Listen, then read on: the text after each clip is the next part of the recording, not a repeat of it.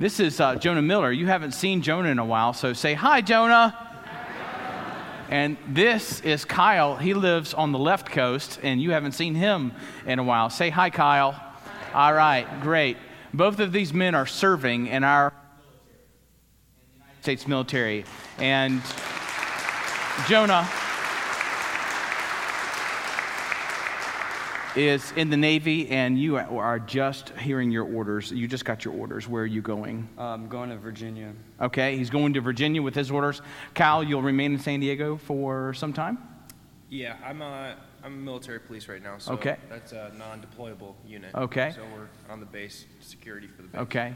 Well, still, Grant Nelson recently also joined the Marines. We have multiple people that are on our prayer journal that you can pick up outside that are in our military forces, and we pray for them weekly on Sunday nights at our Interactive Bible Fellowship, which is tonight at 6 o'clock, if you want to come to that. I just saw these two men, and I said, I've got to have them, and I've got to pray for them. I miss them. I miss having some influence in their lives, and so I'm going to call you to Jesus, and I'm going to call you to Jesus today, okay? I call you both to Christ and to take Christ with you to Virginia and back to San Diego, brother. I call you to follow God and be holy as the Lord is holy, even though that's sometimes even harder in the military. You face real tough challenges and all types of people and lots of influence, but I pray the Holy Spirit will be huge inside of you and live through you, okay? All right, let me pray. Father in heaven, I give you Kyle, I give you Jonah, I give you all of the men and women in our military forces from our church, and pray, Father, that you would continue to work in them, give them your word in great doses. Put these two men in churches, and Kyle's wife in church as well with him, and help them to keep following Jesus. Give them your spirit, we pray. In Jesus' name, amen. All right, thanks, man. Thanks for being here. I wanted to also just share with you that the Crocker family is mourning the loss of Glenda's mother this week. She passed away after a pretty massive stroke a week before, and she's going to her memorial service all the way down there in Alabama is going to be, or is it Mississippi? I think it's Mississippi. Is going to be this next weekend. So be in prayer for Tom and Glenda, but also Megan and Lucas Fanton, who are also worshipers here at our church, as they'll head down there to memorialize, and just pray that the gospel would go forth there. Our friend Leon Vandenberg is home and resting after a heart valve procedure this week, and you can be thinking of her. Now, I just want you to know that this short section of Acts chapter 2 that we're going to cover, there is more zeal in this section than I have. And you're accustomed to me being excited up here. You're accustomed to me being a little loud and bouncing around a little bit. There is no way that I could assert zeal through my body in a way that could match the zeal of the gospel that is in this passage that we are about to encounter. All right? So let's pray that this morning we would be receivers of the Word of God, the very words of God, and that God with divine power would meet us here as we enter the Scripture and we allow it to speak to us. Let me pray. Father, now completely shred and toss out all unbelief in the room, all of our apathy, all of our indifference to you, Heavenly Father, all the things that we thought we were going to do and just go through complacent religion again here this morning for an hour and wait for lunch to come. Father, toss all of that out and make us true vessels and hearers of your word here this morning and responders to your word this morning. I pray, Father, that we would be a people that embrace what you have to say to us, but specifically in Acts chapter 2, that we embrace the whole of the gospel and be reminded again of how Jesus took us from hopelessness and helplessness to new hope and new life. We pray in Christ's name, amen. All right, we're going to actually read some scripture out loud here this morning in a moment. Not this passage, but it'll appear on the screen. And our hope this morning is that a very exact and powerful clarity of the gospel of Jesus Christ would come to us as we enter the study of this first public call in the book of Acts to respond to the complete gospel of Jesus Christ. And I would request something of you up front. And that is that you place yourself in this story. That you put yourself there with those Jews who had traveled from many distant lands to come there for the Feast of Weeks, for Pentecost. And you heard the sound of rushing wind. And then you gathered there in that place where Peter and the other disciples were sharing the gospel and explaining that the reason why they could speak in the different languages of all the people from all the nations around the world was because God was pouring out His Spirit, because a new age, the Messianic age, had come. And they were explaining Messiah and giving the proofs of Messiah, just as Pastor Jeremy did last week. And he gave the proofs of the miracles, the message, the death, the burial, the resurrection, and the ascension of Jesus Christ, and how God made Him both Lord and Christ for all people.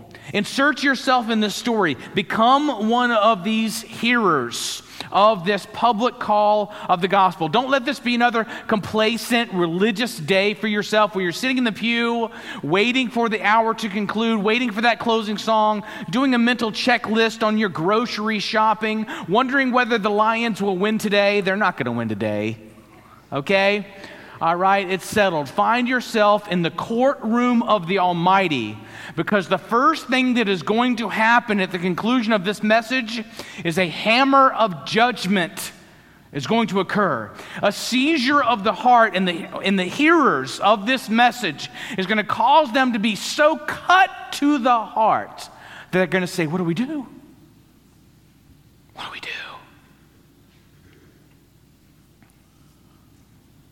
Align yourself with these first century witnesses as God passed sentence through Peter's message. The verdict is guilty, and you and I owe a debt that we cannot pay. All right? Now, Jesus tells a story in Matthew chapter 18 before He goes to the cross in His public ministry about the kingdom of heaven. We're going to show it up here on the screen. And I'd like for us this morning to stand in recognition of God's word, and all of us to read this brief passage together in Matthew chapter 18. Would you do that? Thank you, lovers of God's word. Thank you, followers of Jesus Christ, followers of the word of God. Now, this is a story of the great debtor and a king. Now, it's not the whole story. We're only going to read all the way to verse 27, and we're going to stop there, and we're going to talk about it briefly. All right? Are we ready to read God's word? All right. Beginning in verse 23. Therefore, the kingdom of heaven may be compared to a king who wished to settle accounts with his servants. When he began to settle, one was brought to him who owed him 10,000 talents. And since he could not pay, his master ordered him to be sold with his wife and his children and all that he had, and payment to be made. The servant fell on his knees, imploring him, "Have patience with me, and I will pay you everything." And out of pity for him, the master of that servant released him and forgave him the debt. This is God's word. You can be seated. All right, so why does Jesus tell this story? Who are the hearers of Jesus in this story, and why does He tell it this way? Because if you are one of the first listeners, and this is the first time you've heard this story, you probably think that servant went out with great gratitude. He said wonderful things about his king and his master, and he went out and practiced the same forgiveness and compassion that his king did. And yet that's the exact opposite of what he did. The scripture here tells us that 10,000 talents, the equivalent of millions of dollars of money. What would you do? What would you do? How would you react if all of your debts were canceled all at once? If your debt was called, everything that you owed, everything that you had to pay in life, it was all called all at once, what would you do? This guy, who was just forgiven millions of dollars of debt, you know what he does? He turns around and he goes and gets another servant and he throws him in jail for $500. for just a few talents, the amount of just a few thousands of dollars, a drop in the bucket compared to the kind of forgiveness that he just experienced from his king. If we stop in the story right there where we stopped, we say, this guy surely would have responded positively to this abundant grace and forgiveness, but he doesn't. Jesus goes on to say that the other servant saw what this servant did. After being greatly graced by his king, he goes out and he throws this buddy of his in jail for just a few $1,000s. They go back and they tell the king, and the king becomes angry, and he immediately has the man seized and has him thrown into prison until he can pay that debt, which is a debt he'll never be able to pay, by the way. Somehow, this servant did not see his desperation. He did not see the bondage that his debt would hold him in for his entire life. His actions are an insult to his king. And so what does his king do? Then the king called in the man he had forgiven and said, "You evil servant, I forgave you that tremendous debt because you pleaded with me. Shouldn't you have mercy on your fellow servant just as I had mercy upon you?" Have you received the gospel? If you really received the gospel, you ought to be living the gospel. Shouldn't you have mercy on your fellow servant just as I had mercy on you? Then the angry king sent the man to prison to be tortured until he had paid his entire debt.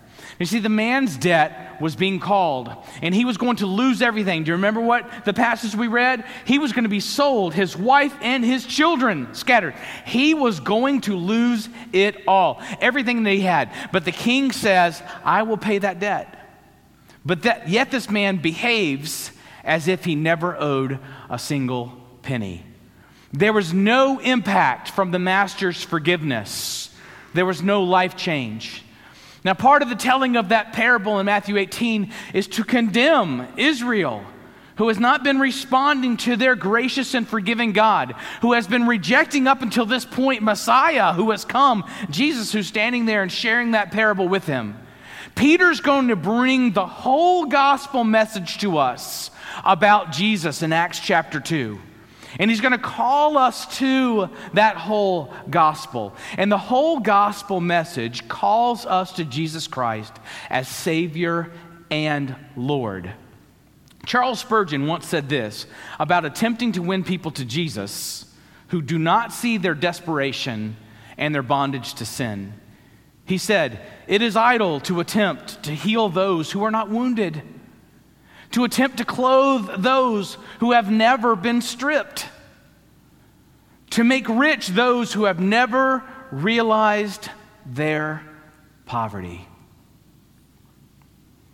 The whole gospel message calls us to Jesus, Savior and Lord. If we were to recognize what the gospel says about us and then says about our Savior, we would make Jesus Christ our Lord.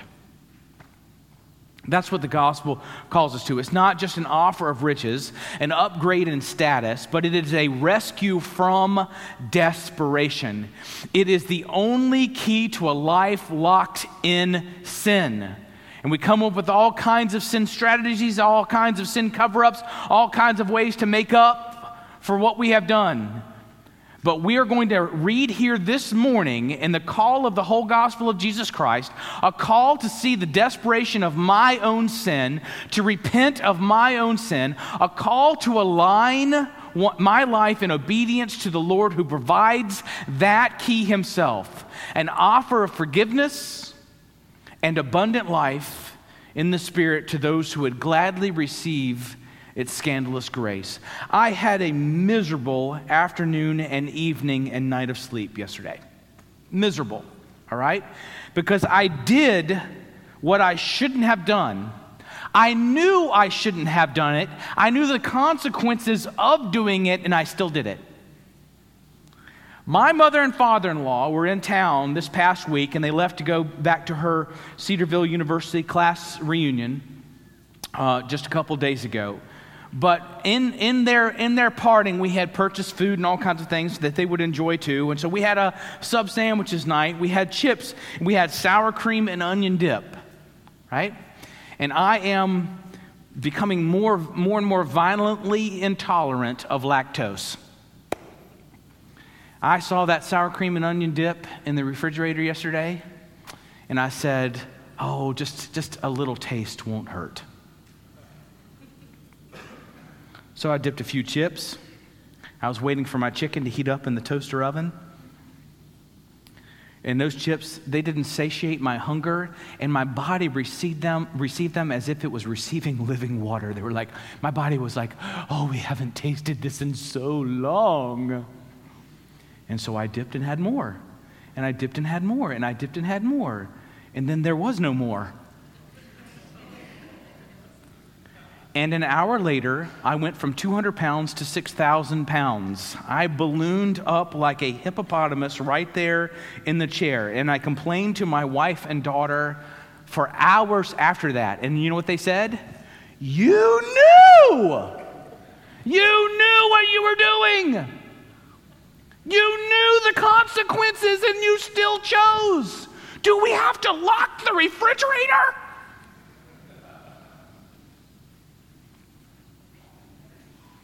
And Peter's going to call us to a gospel here this morning where we have to recognize that we are sinners. That we, just like those first hearers, we put Jesus on the cross because of our sin. And we are guilty before God, and that there is no way out of that other than through Jesus Christ, who saves us from our sins. And that the gospel not only calls us to recognize and see our sin, to want to find the only way through Jesus out of our sin, but then to align ourselves with Jesus as our Lord and Master after this great debt that Jesus pays for us. That's what we're going to see in the gospel here this morning. Take a look down at Acts chapter 2, beginning in verse 37. It says there, now then, when they heard this, what did they hear? They heard in verse 36, the final statement of proof by Peter.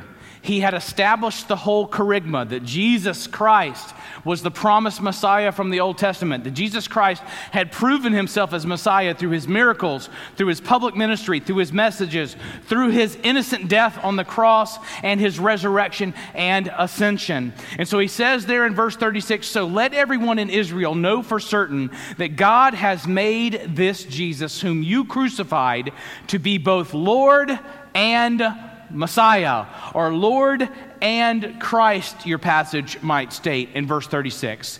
And it says there, what is true conversion? What is true conversion? You get a glimpse of it right here in verse 37, because here's where conversion begins. Conversion begins with a spirit of conviction. And that spirit of conviction convinces us otherwise of our ability to work our way out of our problem and to turn to Jesus. True conversion is the offspring of conviction, says John MacArthur. It says, now when they heard this, they were cut to the heart and said to Peter and the rest of the disciples, brothers, what shall we do? Come on, you've been at that question in your life a few times, right? So far lost that you couldn't find your way out of your lostness. So caught in the act with your hand in the cookie jar that you could hear the gavel pounding of your judgment. We have all been there at that place. Brothers, what shall we do? Helpless and hopeless to change our estate, knowing that we're condemned in judgment. And here's the great thing about the gospel of Jesus Christ. That's the kind of hopelessness and helplessness that Jesus can meet.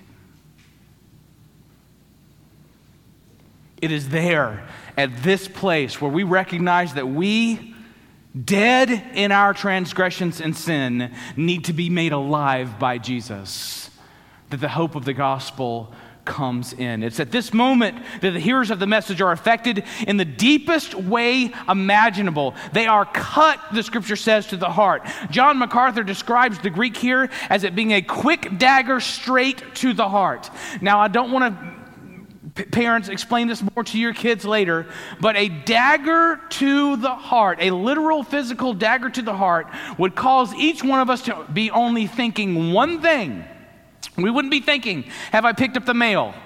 We wouldn't be thinking about changing out the laundry. We wouldn't be thinking about what we're going to watch on TV tonight. We would be thinking only one thing: how can I survive? How can I live? And these men hearing that they were responsible, these men and women hearing that they were responsible for Jesus being put on that cross, that the very Messiah that they had expected in their Jewish tradition is the one that they put on the cross and killed, they say, brothers, what shall we do? Messiah had died, and they had done it. And the realization that they had personal guilt, personal responsibility for the death of Messiah Jesus, it filled them with horror and with desperation. And the Messiah had expected to come and to rule, they had expected to come and rule the world in righteousness, is now the judge of their killing their expected king. And this is how the gospel calls. It's a part of how the gospel calls. It calls us to see our own guilty sins. The first place that we see ourselves in this text is that we all had a part in the death of Messiah. The scripture says that all have sinned and fallen short of the glory of God, and that the wages of sin is death. And the scripture tells us that only one innocent Messiah, the God and mediator between God and man, Jesus Christ, is the only one that could save us. He who knew no sin became sin so that we might become the righteousness of God, Corinthians says. We're called to recognize that we had a part in the death of Messiah. It was for my sins that Jesus died on that cross. And we're also called to recognize that there is no human way out of our sins. What had the people heard and practiced? They practiced Yom Kippur, a day of atonement. They confessed all the sins on the scapegoat. They had that one reliable sacrifice that the high priest would perform in the Holy of Holies in the temples to remove sin from them. And now they're hearing that the very one who absolves from sin, the very one that you go to and through to have your sins removed, the Lamb of God, God has made both Lord and Christ. He's the Savior and He's the Lord. We've got to recognize our own guilty sins, recognize that we had a part in the death of Messiah, but also recognize that there's no way out of our sin. The servant in that first story in Matthew 18 says, "Give me more time, I will pay the debt." And the king, knowing the servant's heart, says, "No. Prison and torture for a debt that he'll never be able to pay." Hebrews chapter 4, verse 13 says this: "Nothing in all creation is hidden from God. Everything is naked and exposed before His eyes, and He is the one to whom we are accountable." Right? You're going, okay, we're halfway through the message here, Clint, and it's kind of a downer. This really isn't fun to hear. That's a part of the gospel. Paul said the gospel is offensive. It offends the hearer the same way that when Jesus told that story in Matthew 18 would have offended some of the hearers when they heard of how wicked this one guy is. And they would have said, "That's not me." And it is us. It's us. We're the offenders.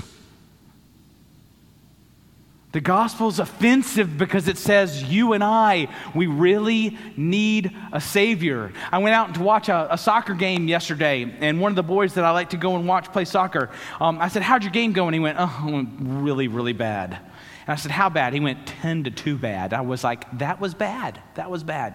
He goes, "Well, we really only have 4 good players on our team. One guy is a really good defender, but then there are 3 really good offenders on the team." And I thought about that, and I thought about all that I had been studying in the gospel. And I thought, I'm a really good offender. I'm a really good offender. And yet the gospel can take me from my helplessness and my hopelessness and take that offense away through God's Son, Jesus. There's good news still coming here. And Peter gives the only saving, the only gracing correct answer when they say, brothers, what shall we do? He says this. He says, repent and be baptized, every one of you, in the name of Christ, in the name of Jesus Christ. Now the word repent there, it means to turn completely around. Repent means to do a 180 away from what? Away from my sin and turn to whom? To the righteous one, to Jesus Christ. So that's the call. The call is to completely walk away from a life that you once had, a life that is marked by sin and a nature that we all have toward sin, that we are bent toward. The first call is to repent, to turn around completely. But the second part is to be baptized in the name of the Lord Jesus Christ. Now, are we saying, oh, wait a second, there's a work necessary for the gospel? No. We need to understand in the context of what Jesus was teaching there. We need to understand mikvah just a little bit. All right? So let's show the pictures of mikvah there on the screen. All right?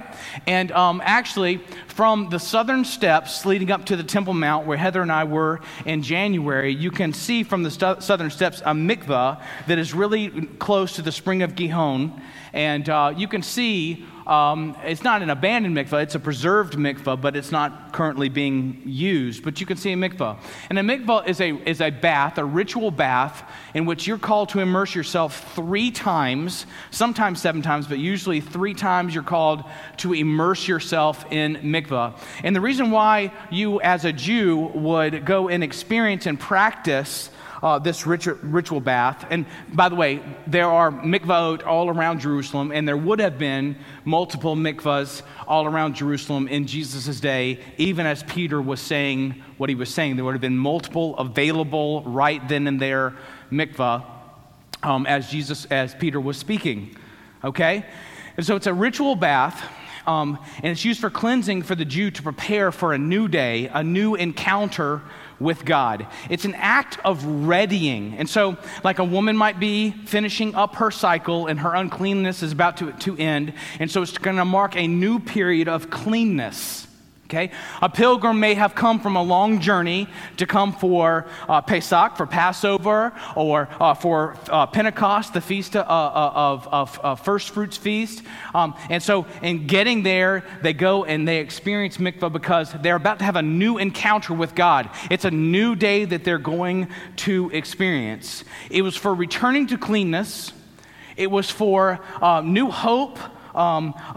In returning to a new day or a new encounter with God. So Peter not only calls these hearers to repent of their sins, but now to go and experience mikvah, not in the Jewish way, but now in allegiance to Jesus Christ, to represent the forgiveness of sins.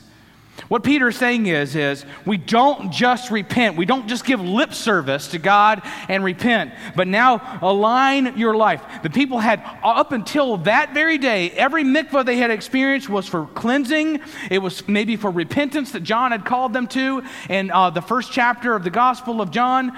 Who knows what it was for? Now it is to show your allegiance to Jesus Christ. You now belong to Jesus. You're allied with Jesus. Your life is going to align itself in obedience with Jesus. And then he finishes out the phrase, for the forgiveness of sins, and you will receive the gift of the Holy Spirit. All right? Now, in verse 23, if you were to back up, you would see there in Peter's message where he says, but God knew what would happen. God knew what would happen. God foreordained the forgiveness of sins through Jesus. He knew that guilty people would put Jesus on the cross and kill him. And it says, and his prearranged plan was carried out when Jesus was betrayed. With the help of lawless Gentiles, you nailed him to a cross and you killed him. Okay? So that forgiveness of sin was all foreordained. It was prearranged by God. And so that baptism in the name of Jesus Christ is not to get forgiveness. It is to represent that God now makes us all clean, that we have gone from dead in our sins to alive in Jesus Christ. And finally, the fourth part of this gospel call, receive the gift of the Holy Spirit. Receive the promised Holy Spirit, which was promised in John chapter 14. Where Jesus says, I'm going to go away, but I'm going to send a Spirit to you, and you're going to receive this Spirit. This Spirit is going to give you all kinds of new experience in righteousness and in power. Right? So let's see the gospel in this one whole verse that Peter shares. Jesus, my Savior, has paid the debt of my sins that I cannot escape from, sins whose only solution is the Savior, and the only Savior, Jesus. And I stand condemned before God in my sin until I recognize my own desperation and I repent of that sin, turning from my sin and turning to Jesus, who forgives me and gives me a new life that is marked by his filling Holy Spirit. And what do? I immediately not only receive Jesus Christ as my Savior, but I begin the process of making him my Lord. It is acceptance of the free gift of salvation, forgiveness of sins, and moving into the lordship of Jesus Christ in obedience to God's word.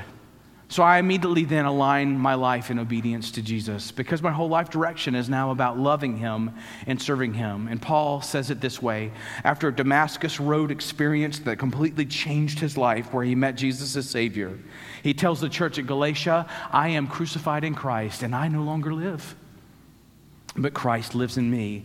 The life I now live in the body, I live by faith in the Son of God, who loved me and gave himself for me. So now let's just look at verse 39, where it says, this promise is to you, to your children, and to those far away, all who have been called by the Lord our God. All right? So he's saying to those who are far away. Take a look at the pictures of these people. You saw these pictures 2 weeks ago. All types of people. All right? Now, we didn't cover all ethnicity there in this collage, but all types of people from all over the world.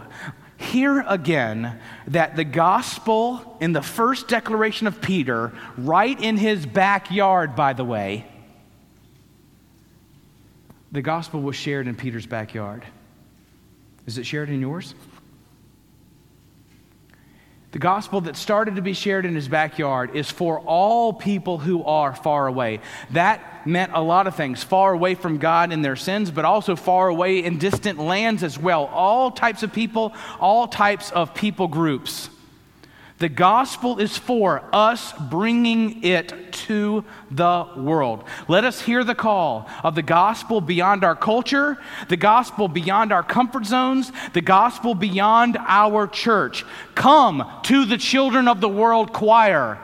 Come, start right now, even right now, say, God, whatever extra money that I find somewhere, what extra gift you give to me, any extra money that I just encounter in the next 3 weeks, I'm going to set that aside so that I can give to the children of the world. Come and see the faces. I've got a picture right in my office of Autumn, who I met 2 years ago, who was one of those children of the world. And the gospel came to her because people like you and me joined God in the gospel. And we sent money all over the world through World Help. And those kids were brought in. Those orphans, those kids without parents, those kids who needed schooling and they needed housing and they needed clothing. They also got the gospel. And I got to hug the gospel. I got to go down to my knees and hug the gospel. And I said to my wife, take a picture now.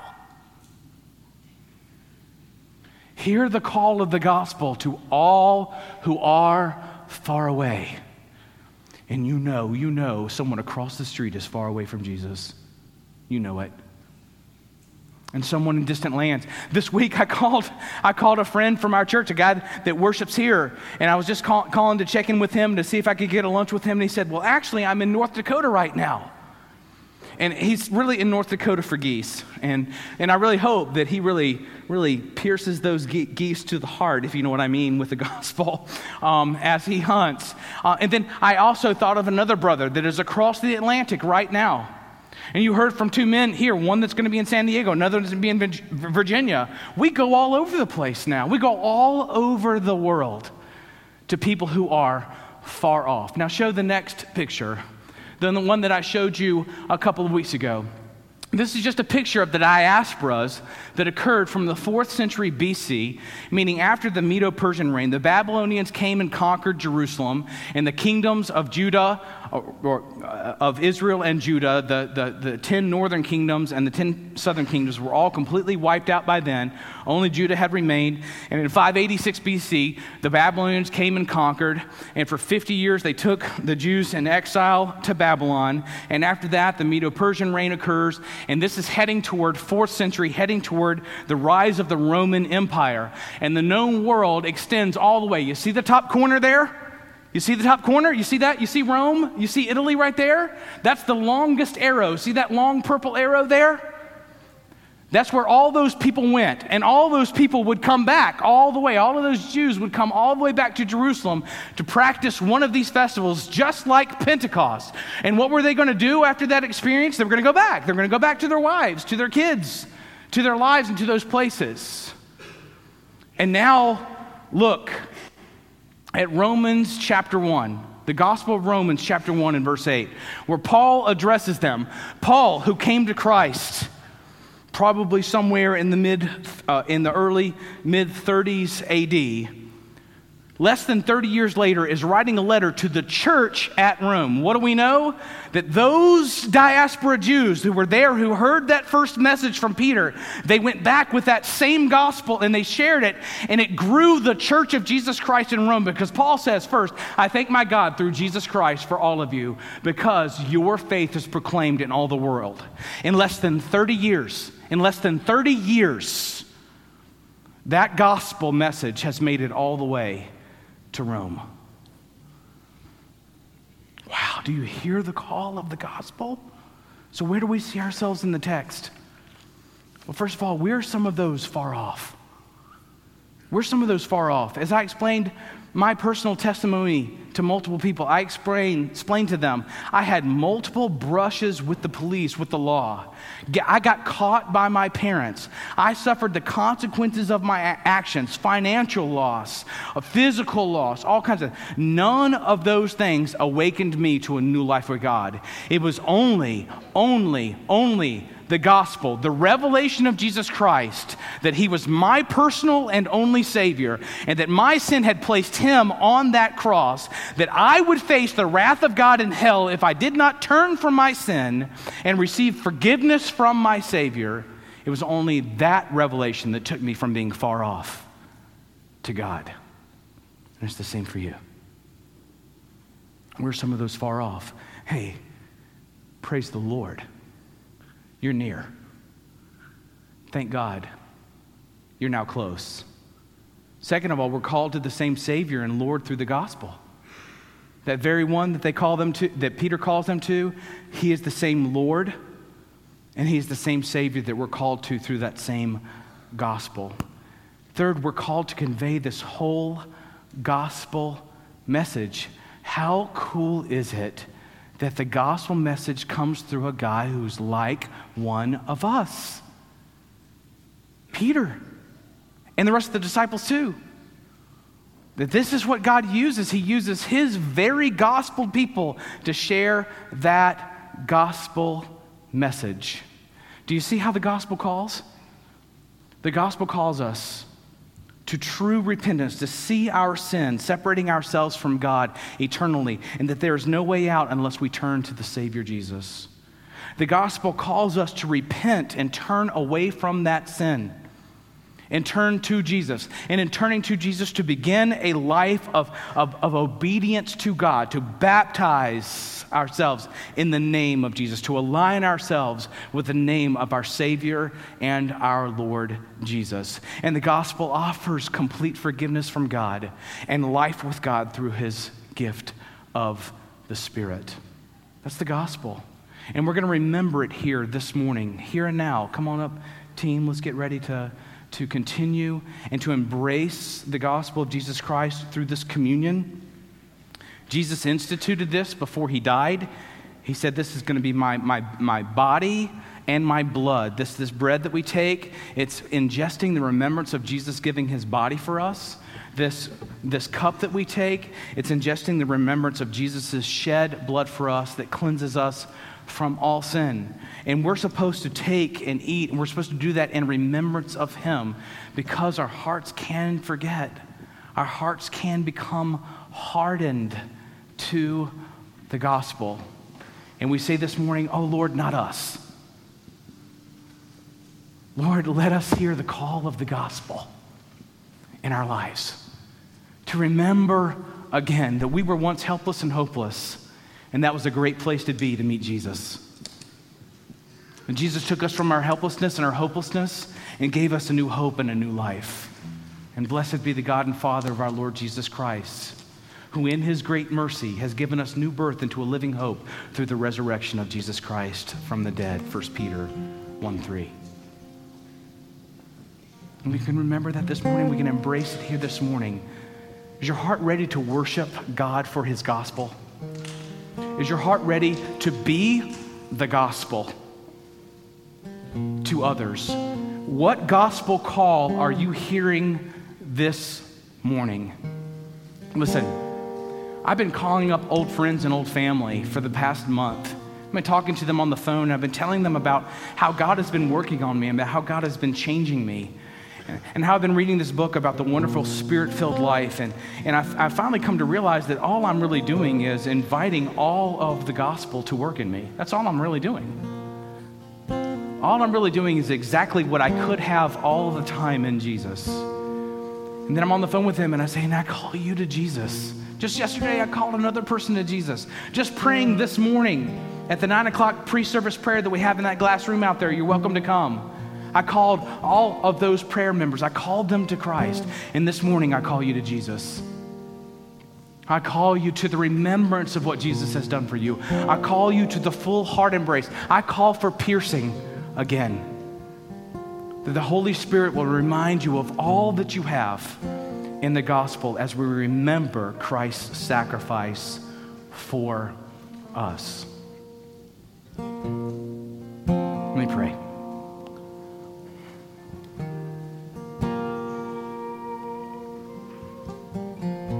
Father, thank you for Jesus, and thank you for making him both Lord and Christ, as Peter said. Thank you for taking us who were once far off and far away and drawing us near by the blood of Christ, as Ephesians 2:13 says. We're here this morning as worshipers. We're here this morning as lives that you could fill up with your Spirit. We're here this morning as receivers again of the truth of your word and the power of your word. God, we want to be gospel people. And so, Father, we embrace the body and the blood of Christ this morning with faith, to remember that what our lives really are about is what Jesus has done in and through us, and given us a new life, removed us from the penalties of sin, and given us freedom in his name. So we celebrate you, Father. We celebrate your Son. All across the room here to the right, Father, receive the worship, the prayers that are being lifted up. Father, we repent of sin. Oh God, take our sins away.